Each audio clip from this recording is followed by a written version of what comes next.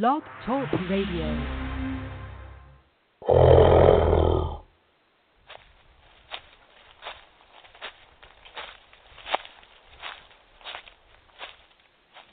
There's something outside. What is that?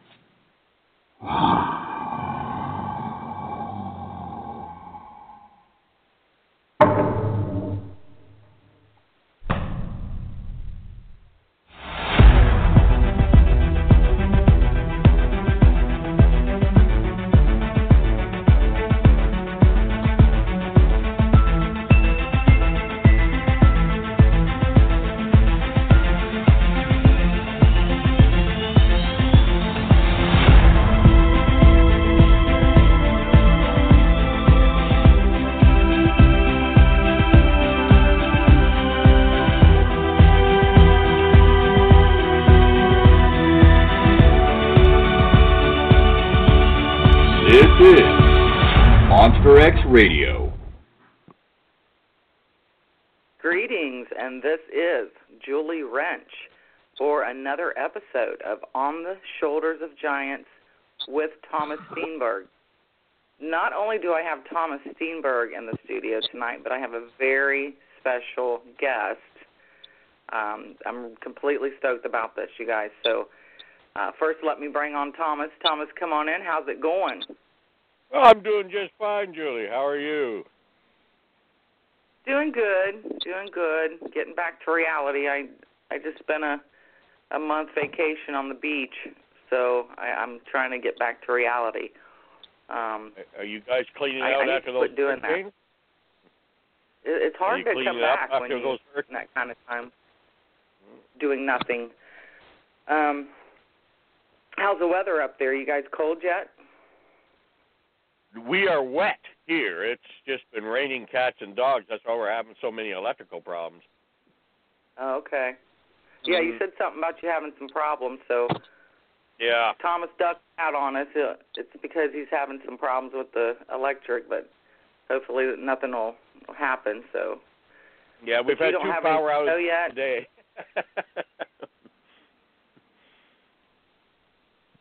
You guys don't have snow on the ground yet?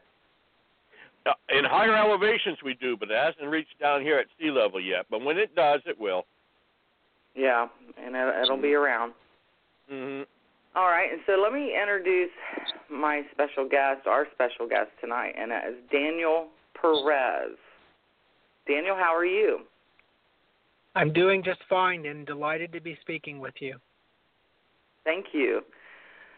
Let me tell the audience that Daniel does not do a lot of interviews or podcasts, so Thomas and I are very stoked that he agreed to come onto the show, and this is just going to be one for the ages. So let's just get right into it. Daniel, how did you become interested in this whole Bigfoot enigma to begin with? Well, at first, I knew nothing about the subject. My parents took me to a movie where they dropped us kids off. There was 3 of us at the time to go see The Legend of Boggy Creek at a walk-in theater. And the only reason we went to go see that movie, because at that time in our lives, I was about 10 years old. The theme was monsters. We enjoyed monsters movies, Godzilla, stuff like that.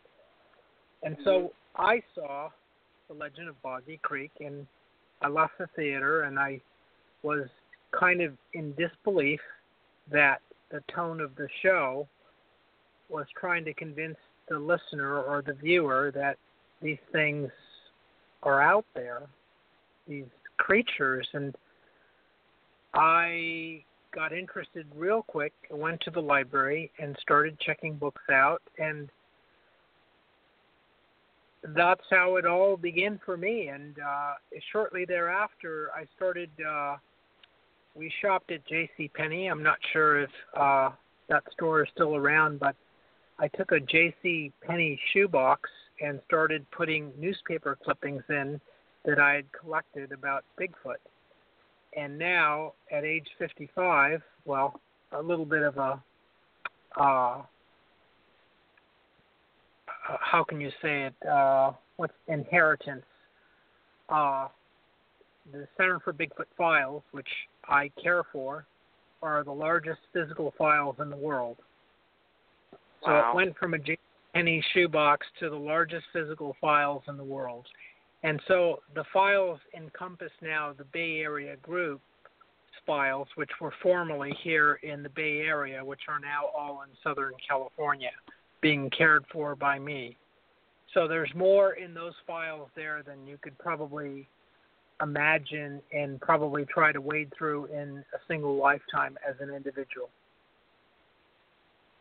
Wow. Now, do you have those on display for the public, or is that just something you maintain and kind of? It's in my private residence. Okay. And so people are, if someone said, I want to see your files, and it would depend who they were, I would say, sure, come on over, let's take a look. Wow. And you have a lot of newspaper articles from way back when all this started, correct? Yeah, as far as I know, unless someone would come forward and say that their physical files on newspaper clippings are bigger, the Center for Bigfoot Studies files on newspaper clippings worldwide, I think, are the largest compilation ever. And so you're looking at from California to Tennessee to Florida, files that are in chronological order, state by state, and you have physical newspaper articles, a lot of them originals, that were all compiled early on by the late George Haas and the late Warren Thompson. And Thomas Steenberg, on the other end, had the privilege of meeting Warren Thompson back in 1989, and after that as well. And what was the event what happened there when you guys met with him? When I met Thomas Steenberg, I think we were both in our 20s, and that was in June of 1989 at the general meeting for the International Society of Cryptozoology, which is now defunct, and that was in Pullman, Washington, and that was my first time as well meeting with Dr. Grover Krantz and meeting with John Green as well. It was the first time meeting all of these people. First time I had met John Green, first time I had met Thomas Steenberg, but I had met Bob Titmus, who was there. First time meeting Grover Krantz, Dr. Grover Krantz, and that was at the general meeting. And it focused primarily about Bigfoot, and so that was the meeting in Pullman, Washington, where Washington State University is. It was the first general get-together and symposium on Bigfoot held since the one in the late 70s or 78 in the University of British Columbia, and there were speakers, and I spoke there. Danielle gave a presentation there, and it was great getting together there and seeing everyone flip out when Bob Timmons got mad at Paul Freeman for something, and the usual circus atmosphere at these things that always repeated itself over and over and over again. Oh, Lord. Yeah. Okay, so that was the first time you guys met. Now, I know that Daniel, you have gone on investigations and investigated reports from coast to coast, and also in Russia and Australia. Is that correct? That's correct, and I'll give you a quick crash course. Okay. In 1995, I bought a Class C motorhome, and because I knew in 1996 I wanted to go from Los Angeles to Atlanta, Georgia, to the 1996 Olympic Games, because I'm a big track and field fan. So I've been to 8 Summer Olympic Games, but I drove cross-country with that motorhome, rented the house out, and during that trip, I went and saw a lot of investigators, and I went and saw a lot of eyewitnesses, primarily in Pennsylvania and in Ohio, and that was in 96. And it brought me face-to-face with people who claim to have seen these things that we call Bigfoot. And both the investigators and researchers were very impressive. And I think it was the first time I had met Don Keating in 1996, and he introduced me to quite a few eyewitnesses. And then the witnesses also in Pennsylvania were quite impressive. And then if you go to 2000, September 2000, I flew to Sydney, Australia. And again, the purpose there was not to go Yowie hunting, which is the equivalent of Bigfoot in North America, but it was a summer vacation to go see the Summer Olympic Games. By chance, just before I took off, it was reported to me that they got a film of a Yowie, a fellow by the name of Stephen Piper, I think that was his name, had got this video. And so I told my colleagues there, I said, hey, when I land, before I start going to see all these events at the Olympic Games, maybe we can track this guy down and do an on-site interview at the site, go to the location, and would he be willing? And I remember being there with one of the investigators. His name escapes me. It'll probably come back. It wasn't Paul Cropper. It was his colleague. Tony Healy. And so, and I told him, I said, get on the phone and call this guy and let's book an appointment with him. And he did. And much to my surprise, he was willing to go out and show us where everything took place. And so I did an on-site interview with him, and I did a lot of photos of the area, and I was very convinced about his videotape, about what he shot. And he told me in no uncertain terms, prior to shooting this video of the Yowie, that he said, you know, born and raised in Australia, that he said, I thought all the Yowie stuff was complete BS. And then he saw one and he videotaped it, and that changed his whole ideas about what's out in the bush in Australia. And so wow, I was very impressed, but my colleagues were not. To this day, I think they still think that strip of video is fraudulent. I don't think that, but everyone is entitled to their viewpoint. But I also interviewed other people who had sightings while I was in Australia, and again, I was very convinced. And Paul Cropper and myself over pizza one day told me about a lady, I think her name was Katrina Manis, who had a sighting up in the northern part of Australia. And I said, oh, Paul, this is an excellent report, because he was showing me the details of the report.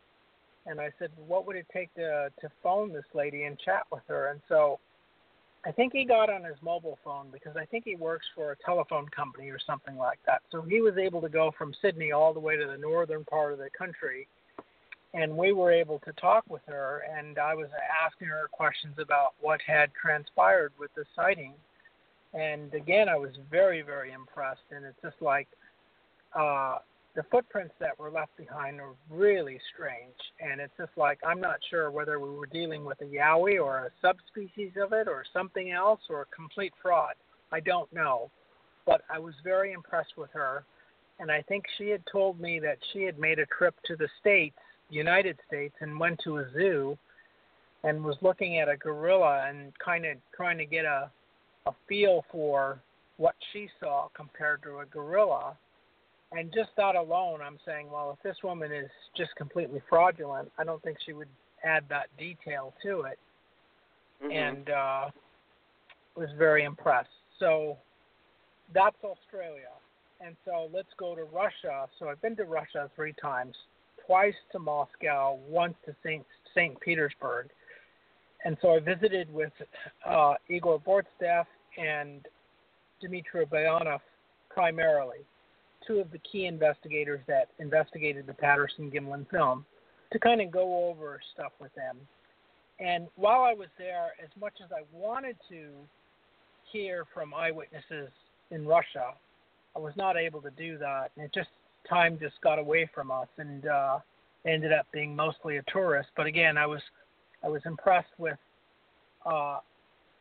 Igor Bortstev's investigation of Zana, and the offspring of Zana, Quit, I think is the name, and he had the skull in his office. And I'm not a doctor. I don't look at cadavers for a living. So he showed me the skull, and, to me it looked like a regular skull of a person, maybe a little bit larger.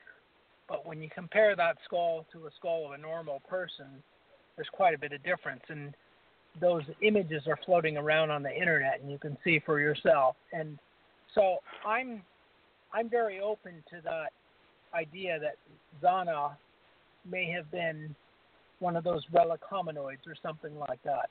But again, not everyone agrees on that too. And Dr. Brian Sykes had done some studies and indicated that maybe it was just a normal South African species of persons, but I think Bortstev doesn't necessarily agree with that idea. So I would say the case for Zana has got to be still open.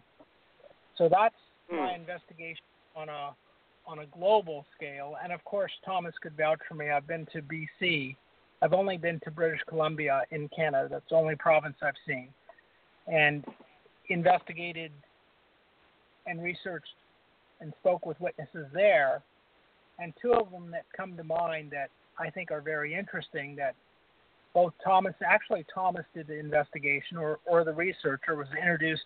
One of the guys' name was Veryl Fani, I think. And so he came to a picnic table. He introduced himself to Thomas because he saw on his vehicle Sasquatch Research and a phone number, and he just happened to come into the campsite there and started talking to Thomas and to tell us what had transpired with him. And so Thomas did a taped interview, and I'm heard on the taped interview, and so I was able to ask him questions as well. And he sounded, let's just put it this way, he sounded pretty good. And he was telling me that what he saw, I think he had multiple encounters. On one incident, that the subject was digging into a plant called, I think, devil's cactus or something like that, which is not something that an ordinary person would do without getting cut up pretty badly. And so that point of the observation was, I think, very impressive. So that's just one incident, and I think that happened around Harrison Hot Spring, which is the lower part of BC. The other one was, I think, May of 1997, and at that time, Stephen Harvey was having the Sasquatch Symposium, and I was the moderator of the event. And so a guy walked in by the name of Mike McDonald, a bear hunter, who claimed that a week before the symposium started, he had seen an advertisement in the newspaper, and he said, I just had a sighting, and I had the scope on my rifle on the subject. And so Thomas was able to get with that person, and I think Thomas and the late Barbara Wasson had went to the site first, and then I think I followed up later, but I did go with Tom Steenberg and John Green. I met Mike McDonald, the witness, only briefly for about 15 minutes, and I heard part of his story, and I said, geez, had I not had an official function at this event to be the moderator, I said I would have dropped everything and said, let's go right now. And so I eventually found my way out to where Mike McDonald had his sighting, and Thomas did, as far as I know, a taped interview with him, and again, very, very impressive. And so when we got in the field, myself, Tom Steenberg, and John Green looked around, and it's just like, what a tremendous area. What a tremendous area. And it's just like, I have zero reason to doubt the witness. And so that's my Canadian investigation. So now I've pretty much... Okay, and you said he was a bear hunter. Is that correct? That's correct. That's what he said. Okay, so he would be one that would be kind of no nonsense and very detail oriented, because when you're out there around bears, you got to be very alert. You have to know all about what's going on in your environment. So that I would think that a witness like that, would tend to carry a little bit more weight than just somebody walking through the woods. Here's the point about Michael McDonald that most people don't realize. It's just like the skeptical point of view and part of the magazine, I guess, Skeptical Inquirer, they are of the opinion that oftentimes what witnesses are saying are just bears standing up, et cetera, et cetera. But here's Mike McDonald, an eyewitness, who is a bear hunter, and stated that what he saw through the scope of his rifle, where you get a really good view, was absolutely not a bear, and what he identified as a Bigfoot or a Sasquatch. So all I could say is that is what the witness was stating. I met him briefly. Thomas spent a little bit of time with him. I guess had some telephone conversations with him, and we were all very impressed. Mike McDonald that's what he was doing in the area of the Anderson River at the time. He was bear hunting. He had his bear tags. And he was glassing on a high point on one bank of the Anderson River, and he saw this hair-covered figure down by the shoreline on the opposite bank of the Anderson River, and he picked his rifle up and put his crosshairs on it, and while he was looking at it, it stood up. And it's one of the few times that I know of where a witness was able to observe a Sasquatch in such a manner without the animal realizing that it was being watched. And the thing that impressed me most about Mike McDonald is he said when it was eating leaves and it was tearing leaves off the branch, and he described how nervous it seemed all the time, like it was always scanning around, like turning its head, its eyes constantly scanning around, like it was very high-strung and nervous. And Daniel is out there with myself and John Green, and a fellow by the name of Gabe Malik came along too, as I recall. He and John ended up leaving to go back into town, but Daniel and I had a spare tent, and I believe you and I spent the night out there, Daniel. Yes, we did. But unfortunately, we didn't get to see what we were looking for. We did encounter one black bear, but that was it. Yeah. But the Mike McDonald report by itself, even to this day, is very impressive, in my view. Other people may not feel that way, but I'm not sure if other people interviewed the witness or went to the sighting location. We did as best we could, and I look back, I think when I was with Green and Steenberg, that was either 97 or 98, and it's just like there was an opportunity to be with two Canadian investigators, one of them now deceased, and Green being one of the all-time biggest Sasquatch hunters in the world. So it's just like that was a great privilege because there's no one today that can go do that or have that bragging point. Yeah, we were having a little fun with each other there too. I remember me and John were trying to. Hey, I'm going to have a little fun with Daniel here because he's from California. He probably doesn't know.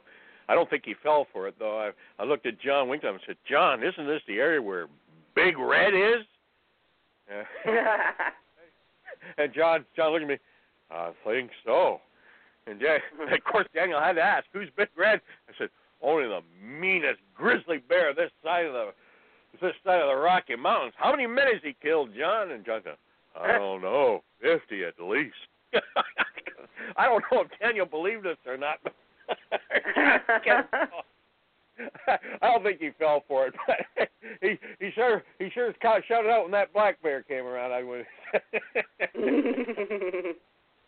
And that's hilarious. Just to point on that black bear that Thomas and I saw, I think it was the next day or it may have been the same day. Yeah. We were walking down a road that was no longer used as a road, that was pretty much grown over. And so that black bear went from the right to the left on that small little trail road, and maybe 2-3 seconds. And had that been a Bigfoot, Thomas and I would not have got a photo of it because we didn't get a picture of the bear, and it happened that fast. And so oftentimes when people have sightings, they're of that quick, fleeting duration, and there's almost no time for preparation. And so you come back just with an eyewitness testimony without photographic images. And so that's what happened to both Thomas and I on that incident. But we absolutely did see a bear. But whether you believe us or not... Yeah, and that's a good point. Yeah, so whether you believe us or not that we saw a bear, I could care less. But we did see a bear. Yeah. I did. Just wasn't big red, though, right? All I got was a picture of black butt disappearing into the bushes. It took off that fast. Wow. Mhm. So let me switch gears just a little bit, and one of the most fascinating things I know for myself is the whole Patterson-Gimlin situation, the film, the events that led up to it. You know, we're 50-plus years out, and it's still being debated, and it still causes arguments, and it still, you know, raises people's blood pressure when they discuss it. Go ahead. No, did you and Thomas investigate that area together, the Bluff Creek area? No. The only time Thomas and I have been there together was September of 2003, and it was mostly a tourist guiding. It had nothing to do with investigation. Okay. But I will say about the PG film, or the Patterson-Gimlin film, which is a little over 51 years now, is that to a great many people it still resonates. And part of the reason why, you have to think about it, in number one, you have 2 eyewitnesses to the event. Number 2, they're not just eyewitnesses. They came back with photographic proof. Rather than just a photograph, they got a film, 954 frames approximately. Number 3, they saw footprints. Not only did they take movie pictures of the footprints, but they cast the prints. Number 4 is that when they left the area, 2 other parties came, one of them being Lyle Laverty, who took photographs of the tracks in the ground, and the second being the late Bob Titmus, who made more than 10 consecutive castings of the prints. 9 days later. The final point about that is that the location was known, and the people who took the images, Roger Patterson, was known, unlike today where you have YouTube postings of videos that you don't know where they're shot at. You have no information of who the eyewitness was or who the person who shot the video. And so back then in 1967, everything was known, and everything was known relatively immediately. So there was no hiding of anything. It was all out in the open. And in fact, Roger tried to get tracking dogs down there, but with no success. And so he was trying to do everything he could to get to the bottom of everything real quick, but everything didn't go his way. But that's why that case, the Patterson-Gimlin incident, is so big and is the biggest and best case ever, because it's so well documented and there's so much evidence behind it. And it's just like, so it's a case by itself, and so that's why people continue to talk about it. And so I'll tell you right off the gate, it's just like, I have no question that what you see in that movie film is what we popularly call Bigfoot or Sasquatch. That's one of them right there, and more than likely a female of the species. It always gets it. What I always tell people, and I think I had an argument, or actually a semi-argument, with an individual just recently in Louse Camp, which is near Bluff Creek, and that's kind of where people camp out to go visit the film site. But I told that person, I won't mention his name, I'm saying, well, the thing about the film is that no one can duplicate it, and so that's what makes it real. And then his comeback, well, that's just a wizardry of words. And I said, no, that is really just a very, very basic question, almost like asking, why is the grass green on the lawn? It gets back to a very, very basic thing. So people see that movie film and they said, oh, that's just a man in a costume. Why waste your time? Okay, well, if you take that position, it's either one or the other. It's either a Bigfoot or a man in a costume. So if it is a man in a costume, why can't anyone after 51 years duplicate it? No one has even come close. So therefore, you have to go to the idea that what you're looking at is a biological species that is different than man, that everyone has been talking about in folklore and legend, what we call Bigfoot. Even the and I know that back in '67, the quote-unquote costumes that were available certainly were not as form-fitting as what is shown in that film. It has, you can see muscle flexing. And the thing that always got me was if they were going to fake it, why include the breasts on the creature? Because that's a whole other step of, fakery that you have to do and get it right. So, that's why I kind of lean towards it could very well be this creature. Forget about the breast for a moment. Just whether it's a male or a female is who cares?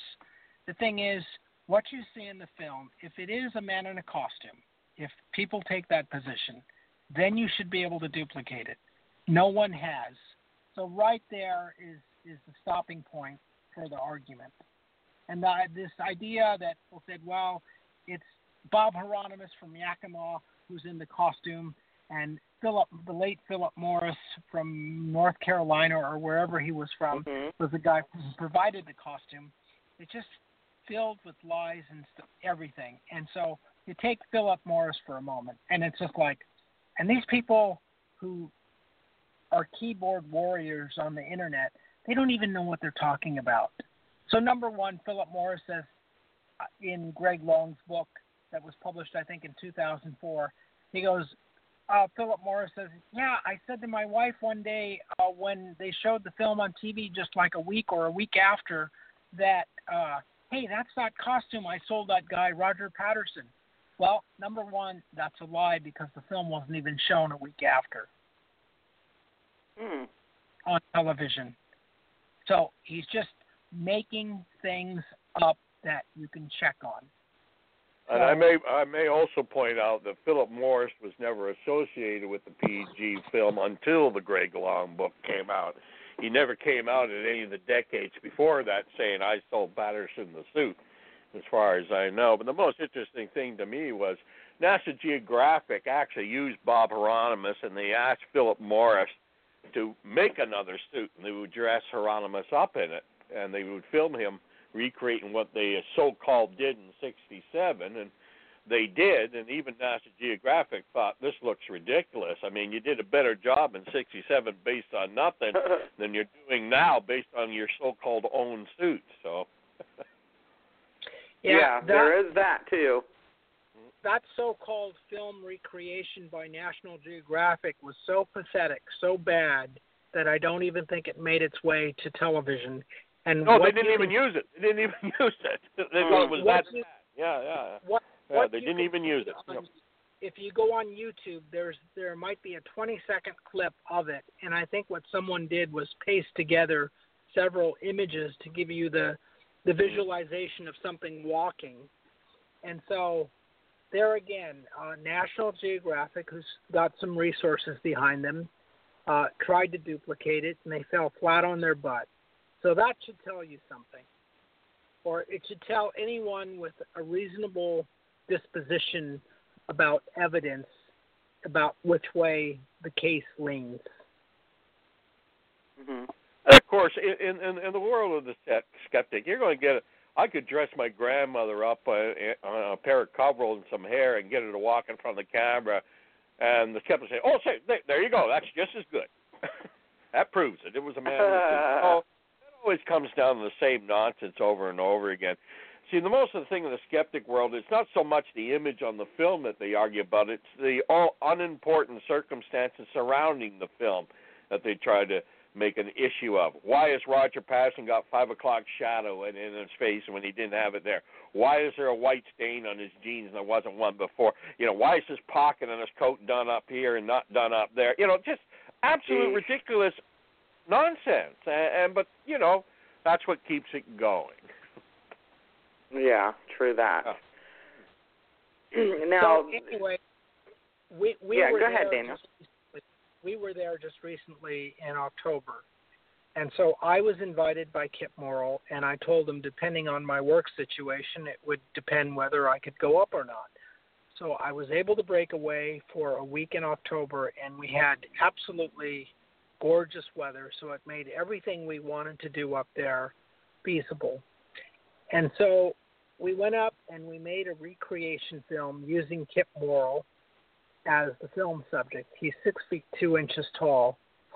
And so we used him as our Patty, and we took my Kodak K100 camera, which is the same that Roger Patterson used at the time, and we equipped it with both a 25 millimeter lens and a 15 millimeter lens, and we did multiple takes to try to get some sort of comparison.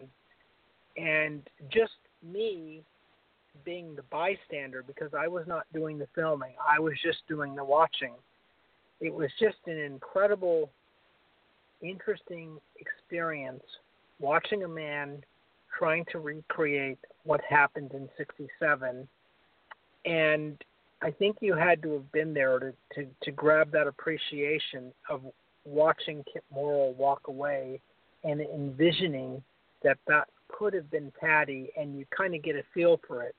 The only bad thing 51 years later is that area, that sandbar, has in it now a great many more trees that were not there at the time of the filming.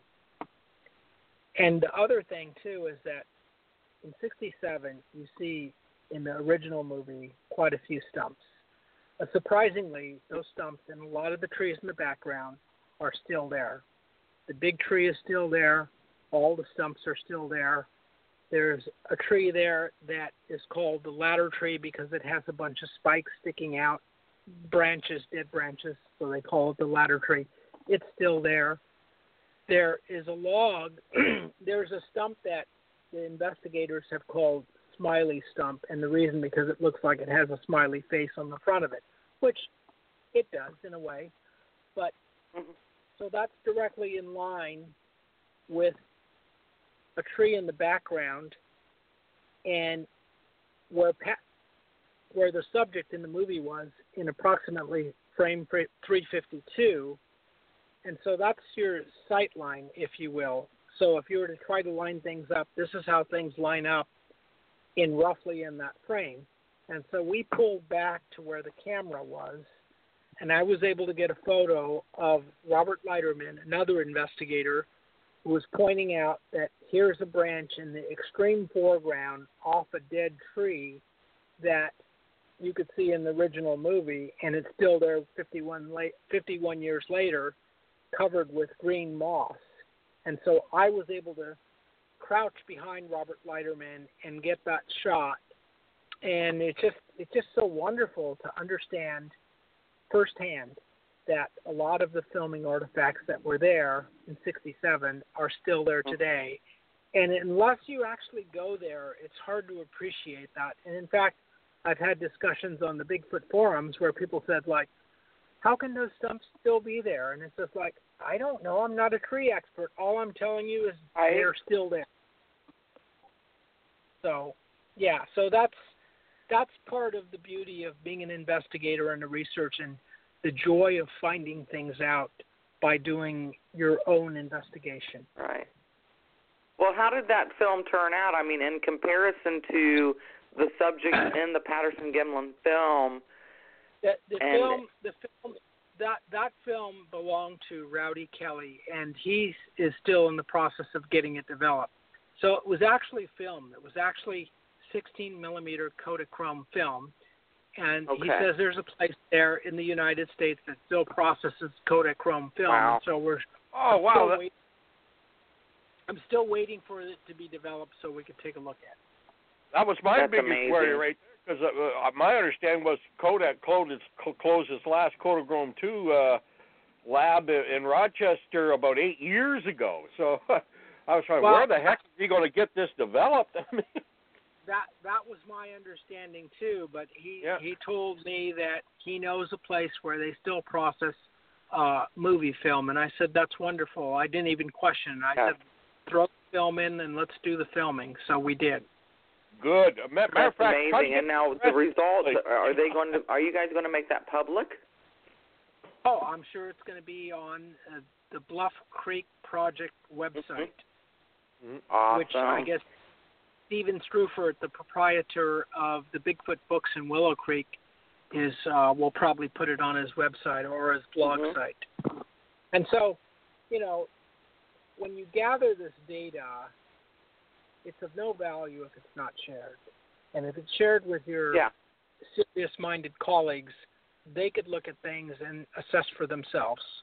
But when it comes to the skeptics, and when it comes to the skeptics and doubters, they're not the least bit interested in going on a fact-finding mission to go to the film site and to find out anything for themselves, because largely they've made up their minds that the film is fake, so why bother? So, but that's their prerogative. Right. I would rather go there and say, like, look what we found out firsthand. Not just by reading in a book or reading on the internet, but actually spending time, money, being there and doing some real homework. And so that's what we did. And so that's amazing. I'm very curious to see how the height comparison, the ratio in that turns out, because if it shows that the subject was quite a bit taller than that, then that's going to be, I mean, how do you wrap your mind around that? Let's say they come back and they say, well, it was about 7 feet tall. That's going to open up a whole can of worms right there. Well, most people who know about the film, that's just it. They know about the film, but they know very little about all this research that has been done since day one to the present time. And so in 71, I think in August of 71 or August of 72, when Rene DeHinden was still alive and doing his research, he took a copy of the movie film with him. And I guess one of his son or both of his sons were along with him, but he saw on the film site floor that there was a piece of wood, and he corrects me because I always said a branch, and he says, no, it was a piece of wood, and it was a piece of wood. And so he collected it as a souvenir. But as the subject walks in the movie film, it's very clear that the subject is either stepping on that piece of wood or stepping right next to it, because you could see in the movie film that piece of wood moves. And you could see that on YouTube with what I think they call a GIF, where you could see the frames move slowly and you see the piece of wood move.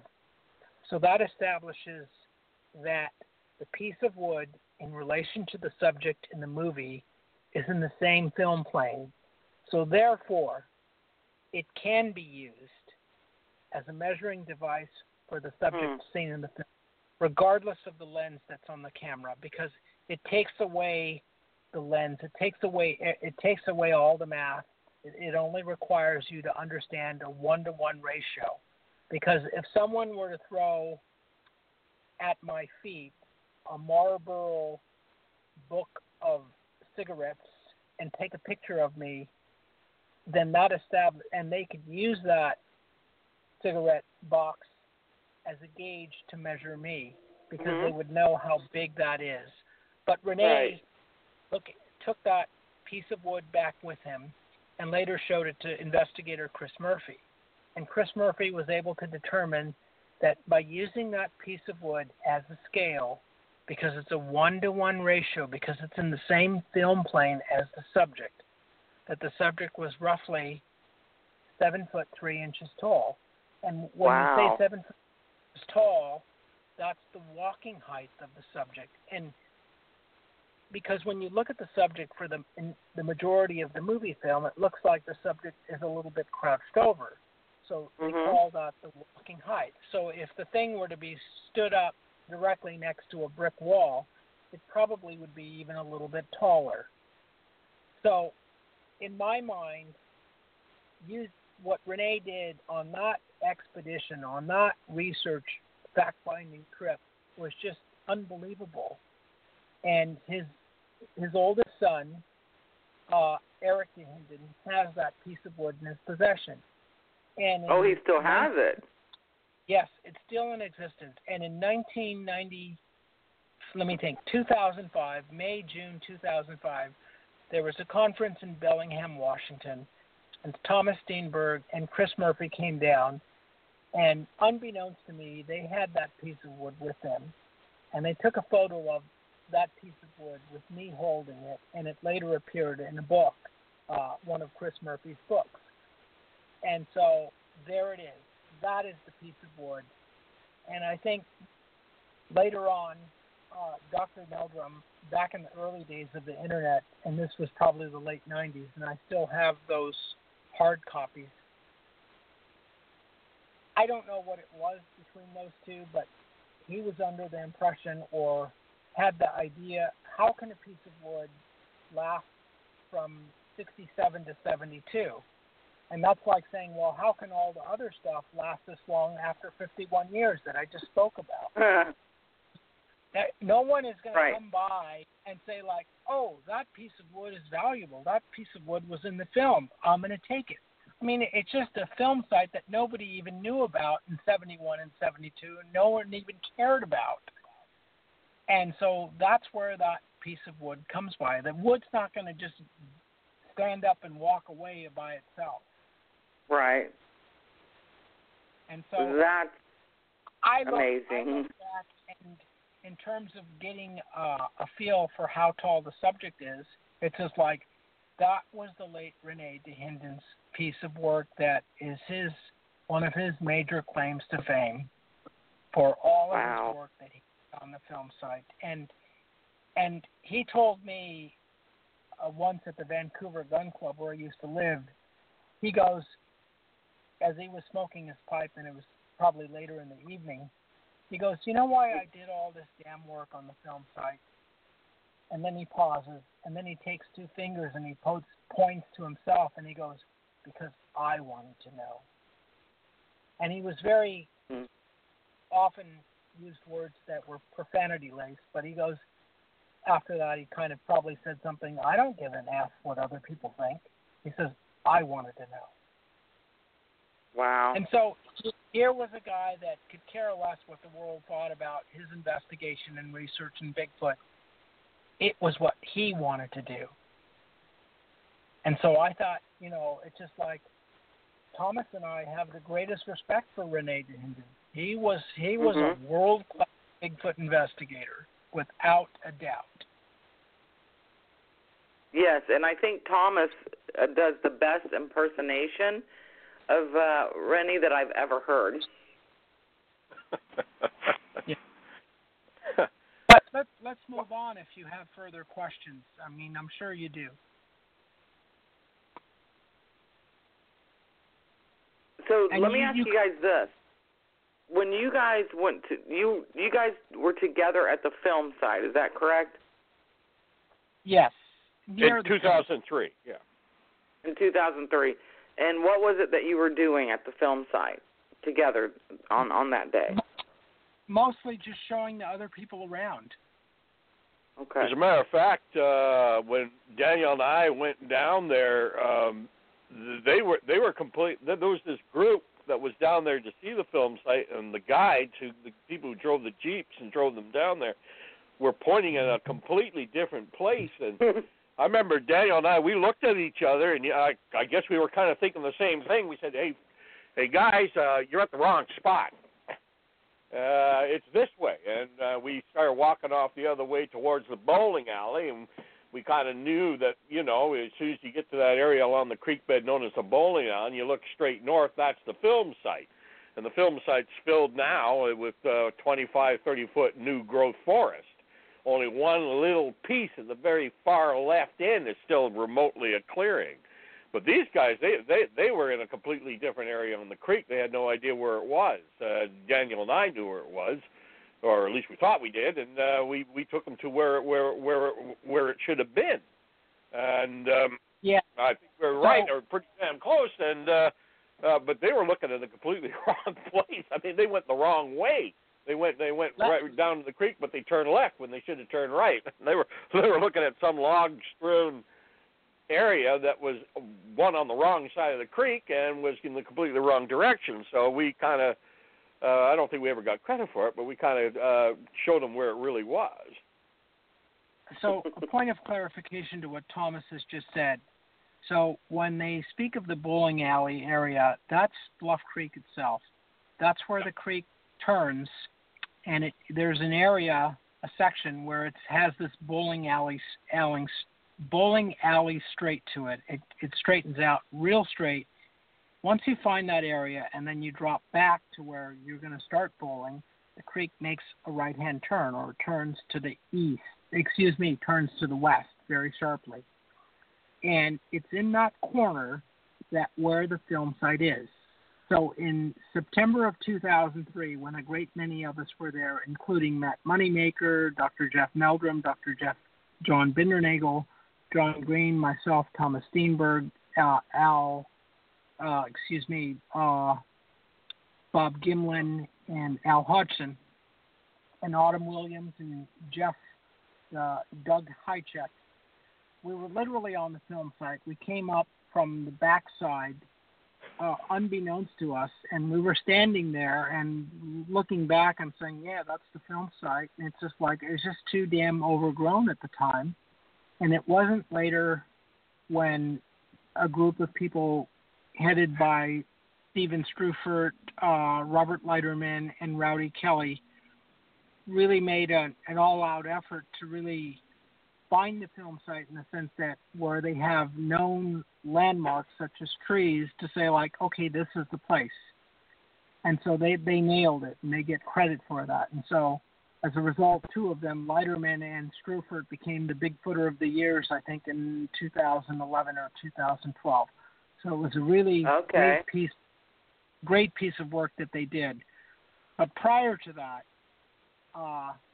so anyway, facts are facts, whether you sugarcoat them or not. I mean, there's only there's no alternative facts. And so prior to that, the film site got lost, and it was during that time, headed by M.K. Davis, that he had found his own film site, and he said, this is the place. And then there was also, I guess, the Barackman site and some other sites, and it's just like, it was all just nonsense. There's only one film site, and it's just like those people get credit for rediscovering the film site, because the area has grown up so much that it's kind of disguised itself. And so they were able to rediscover the film site, and to that we give them great credit. And like I said, in my newsletter, the Bigfoot Times, they were named the Bigfooters of the Year. It's the only time that we've named two people at one time. Well, you know, speaking of your newsletter, I definitely wanted to touch on that. And some people may not even be aware of it, but you have a newsletter called Bigfoot Times, and how many years have you been publishing that? In January, we're going to celebrate 21 years.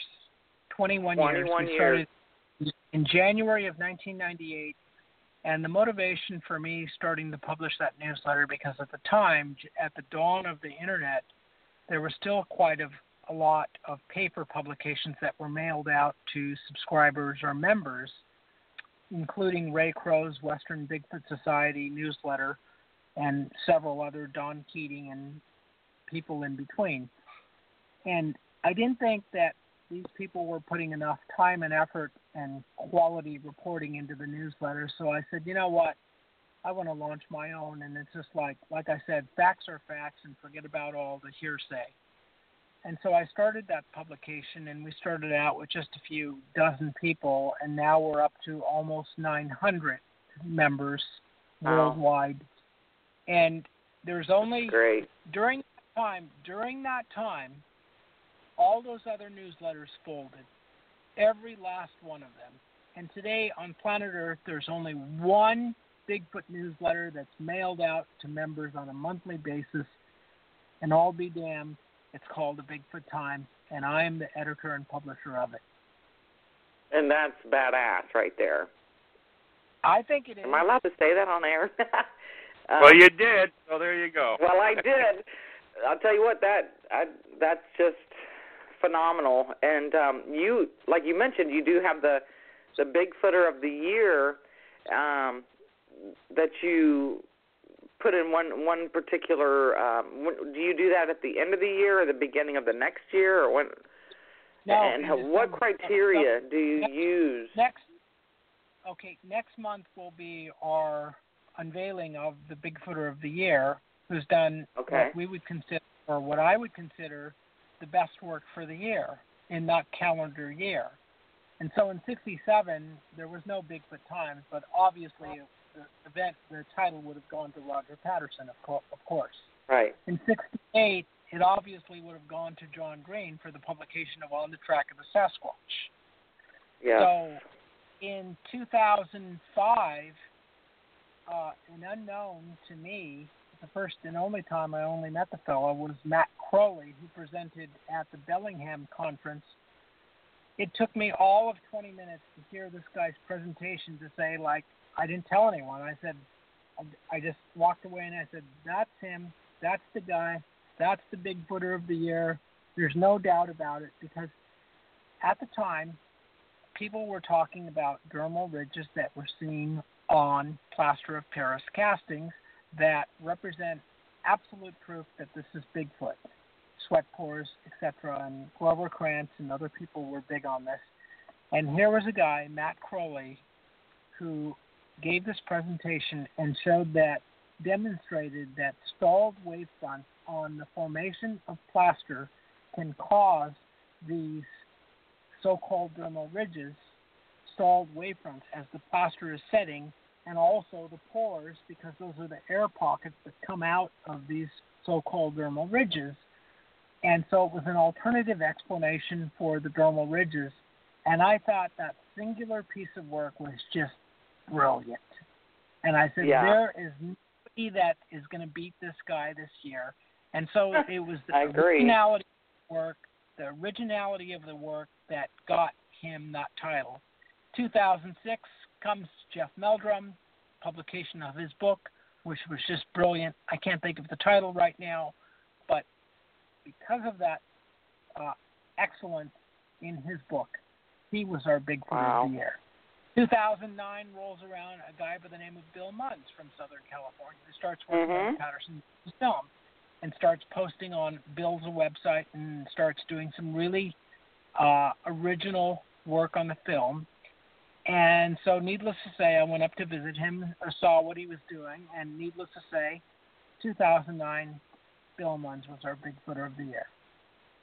And so you ask, what are the credentials, what is the criteria, and it's just like, I don't care whether it's a man or a woman or whoever it is, it's the originality of the work for that singular year.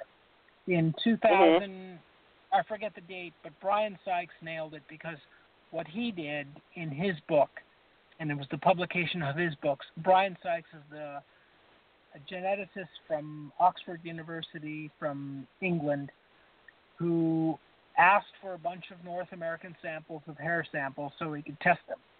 And he found that everything that he got, I guess with one of them being questionable, all of those hair samples had normal explanations, from sheep to cows to bears to horses or whatever.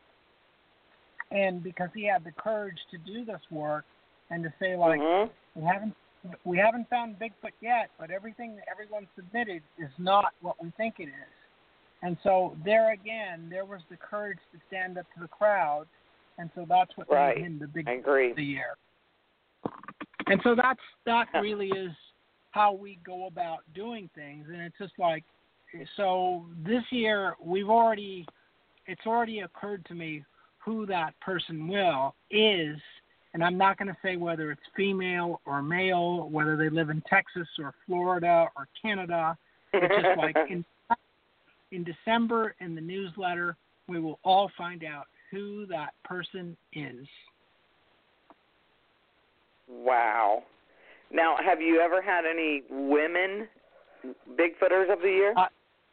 Surprisingly, that has not happened yet, but I guarantee you that had the Bigfoot Times been going in 1979, the publication of the self-published book Sasquatch Apparitions by the late Barbara Wasson, she would have nailed it without a doubt.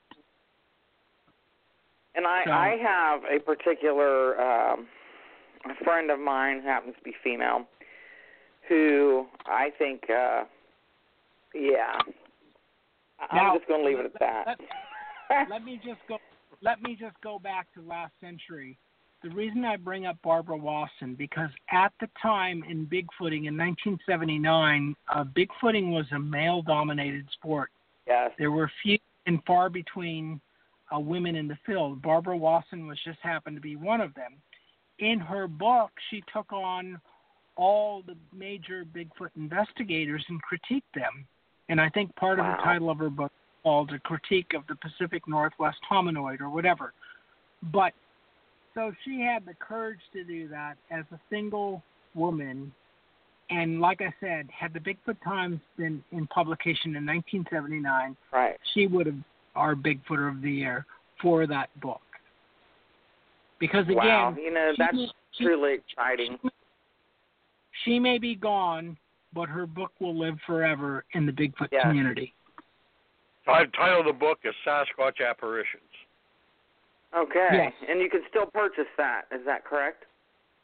It's hard to get a hold of, but I'm sure you can get an expensive copy on eBay now because it was a self-published book.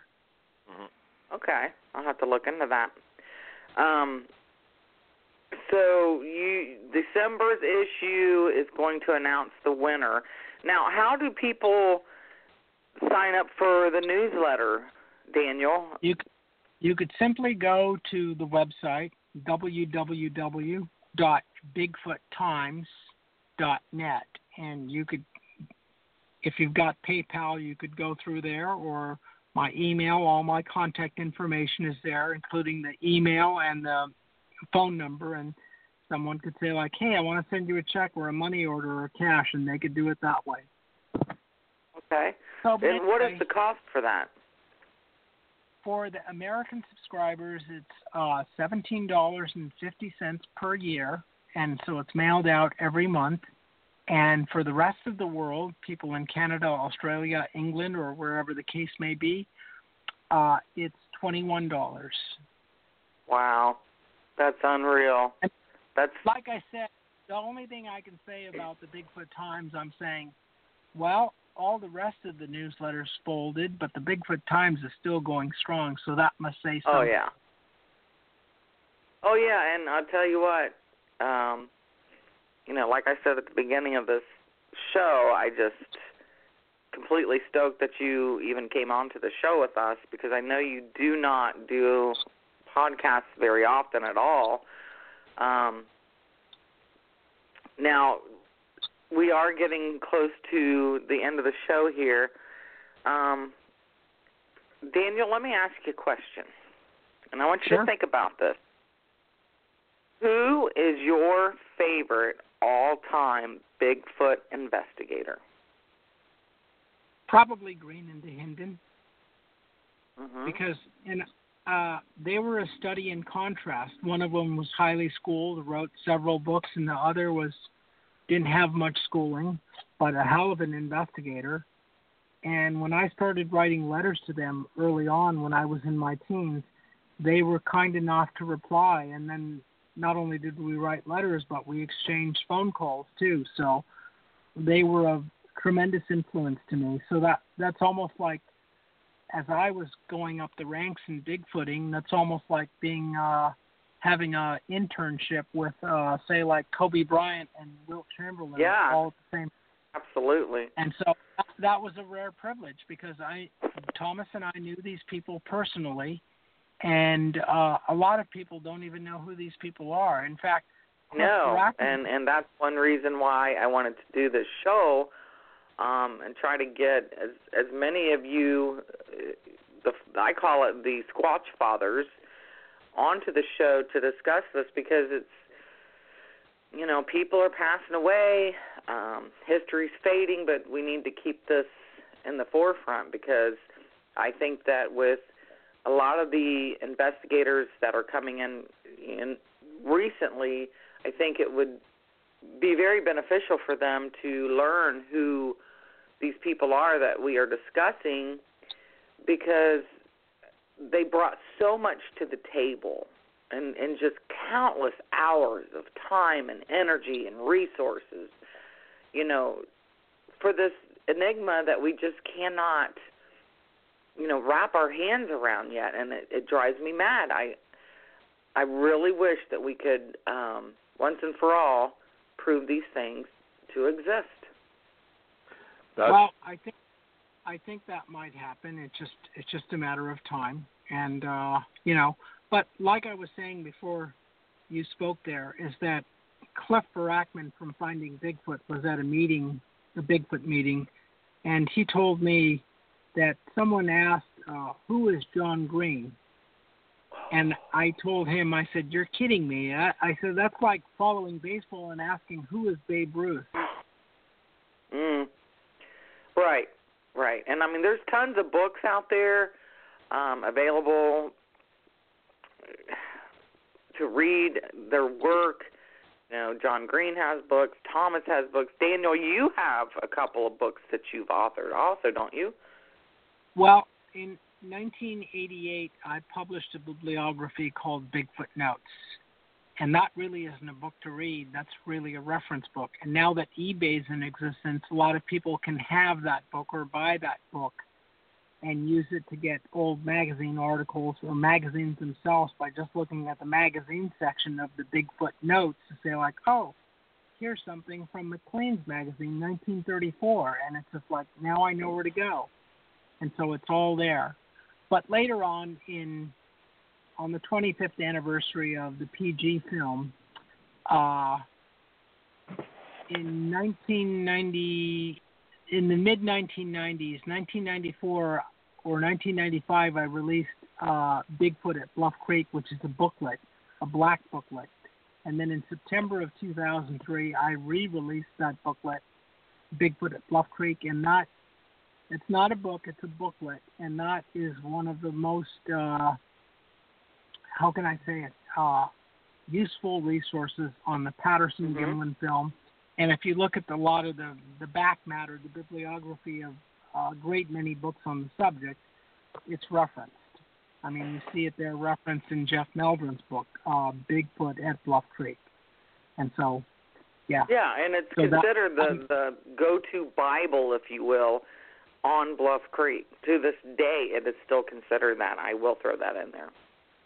Yeah, and it's a hot piece of property. And so what I've made is, well, let me just tell you what's happening now is that next year I hope to publish a self-published book, maybe about 1,000 in print, to make it purposely scarce, because I only want people who really want to have them, rather than sell them to anyone who wants one. When George Haas was living, who was the co-founder of the Bay Area group with Archie Buckley, is in June of '68, he went up to the Patterson-Gimlin film site, and he took with him his camera, 35 millimeter camera, and he shot up the film site with color slides. Those slides have never seen daylight. So all of those slides, when he passed on, were inherited by Warren Thompson. When Warren Thompson passed on, all of those slides were inherited by me. So I have all of those in my possession, and it shows the film site like you've never seen before, and I plan on publishing those in a book because people want to see the film site like they've never seen, images of the film site that they've never seen before, and that's part of what I want to do soon. Wow. So that's the project I'm working on. It's just a matter of finding the time to do it. Right, and I'll tell you what, you can put my name down as one of those persons of interest that would really like to have one of his books. Keep that in mind. Well, I could tell the listeners right now, they're not going to be cheap because they're going to be printed here in the United States, not in Japan or China, and they're going to be full color, and I'm going to be the editor and publisher of the book, so I can have total quality control over everything. Because oftentimes what people, when they publish books, they're just the author or whatever, and the printer takes care of the rest. And people don't know anything about printing, but there's registration on the images, and oftentimes if you don't get the registration on the images correct, you get a fuzzy image. And so I want to make sure that all the images that are printed are needle sharp. So this way that you have a book where you can really look and study the pictures and say like, oh wow, those are really, really impressive. Well, that sounds awesome. I'm telling you, you definitely have to keep me posted on that. And I'd like to have a signed copy too. You think that'll be possible? Well, it probably will be. You rock. I'll tell you what. Let me ask Thomas. Thomas, what do you think about today's show? What stuck out to you about tonight's show that people should take with them after taking the time to listen to the show? And we really appreciate everyone who does take the time to listen. We just appreciate you so much. What do you think people should take away from this tonight?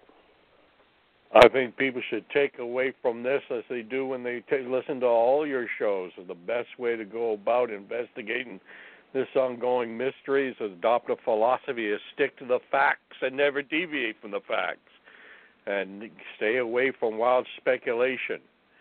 Because I feel so sorry for people who are coming into this research today. They're just bombarded with so much of what I've always referred to as inmates running the asylum. It's hard to know what's real and what's not anymore. And it's about 98% of it, of what you see on YouTube and the Internet and everything else, is absolute nonsense. So that's why your show here, Julie, does such a great job, because we get people like Daniel on who have been in this from the beginning, and you get the respect of what really happened rather than what people say happened years later who don't know the facts. Now, you know what? You're right, Thomas, the facts. And I am just honored that you guys, took the time to do this show. And Thomas, every week he's on here or every month he's on here with me doing a monthly show. And, I just can't stress enough that people need to learn the history of this and understand, the people sacrifice their lives. Some people sacrifice their lives to try to figure out this enigma, and I don't think it's to be taken lightly. I just don't. So, but I'll tell you what, Daniel, it was such a pleasure having you on, and I hope you would consider coming back again sometime for another show. Sure. Like I said, as long as you've got questions in advance that I could think about, I would have no trouble being on as a guest again. Awesome. Well, we do have to close. I think I need to start making these a 2-hour show. There's so much to cover. But again, thank you both for being on the show tonight. Thank all our listeners. And we will have another exciting show for you next month. And until we meet again, keep it squatchy.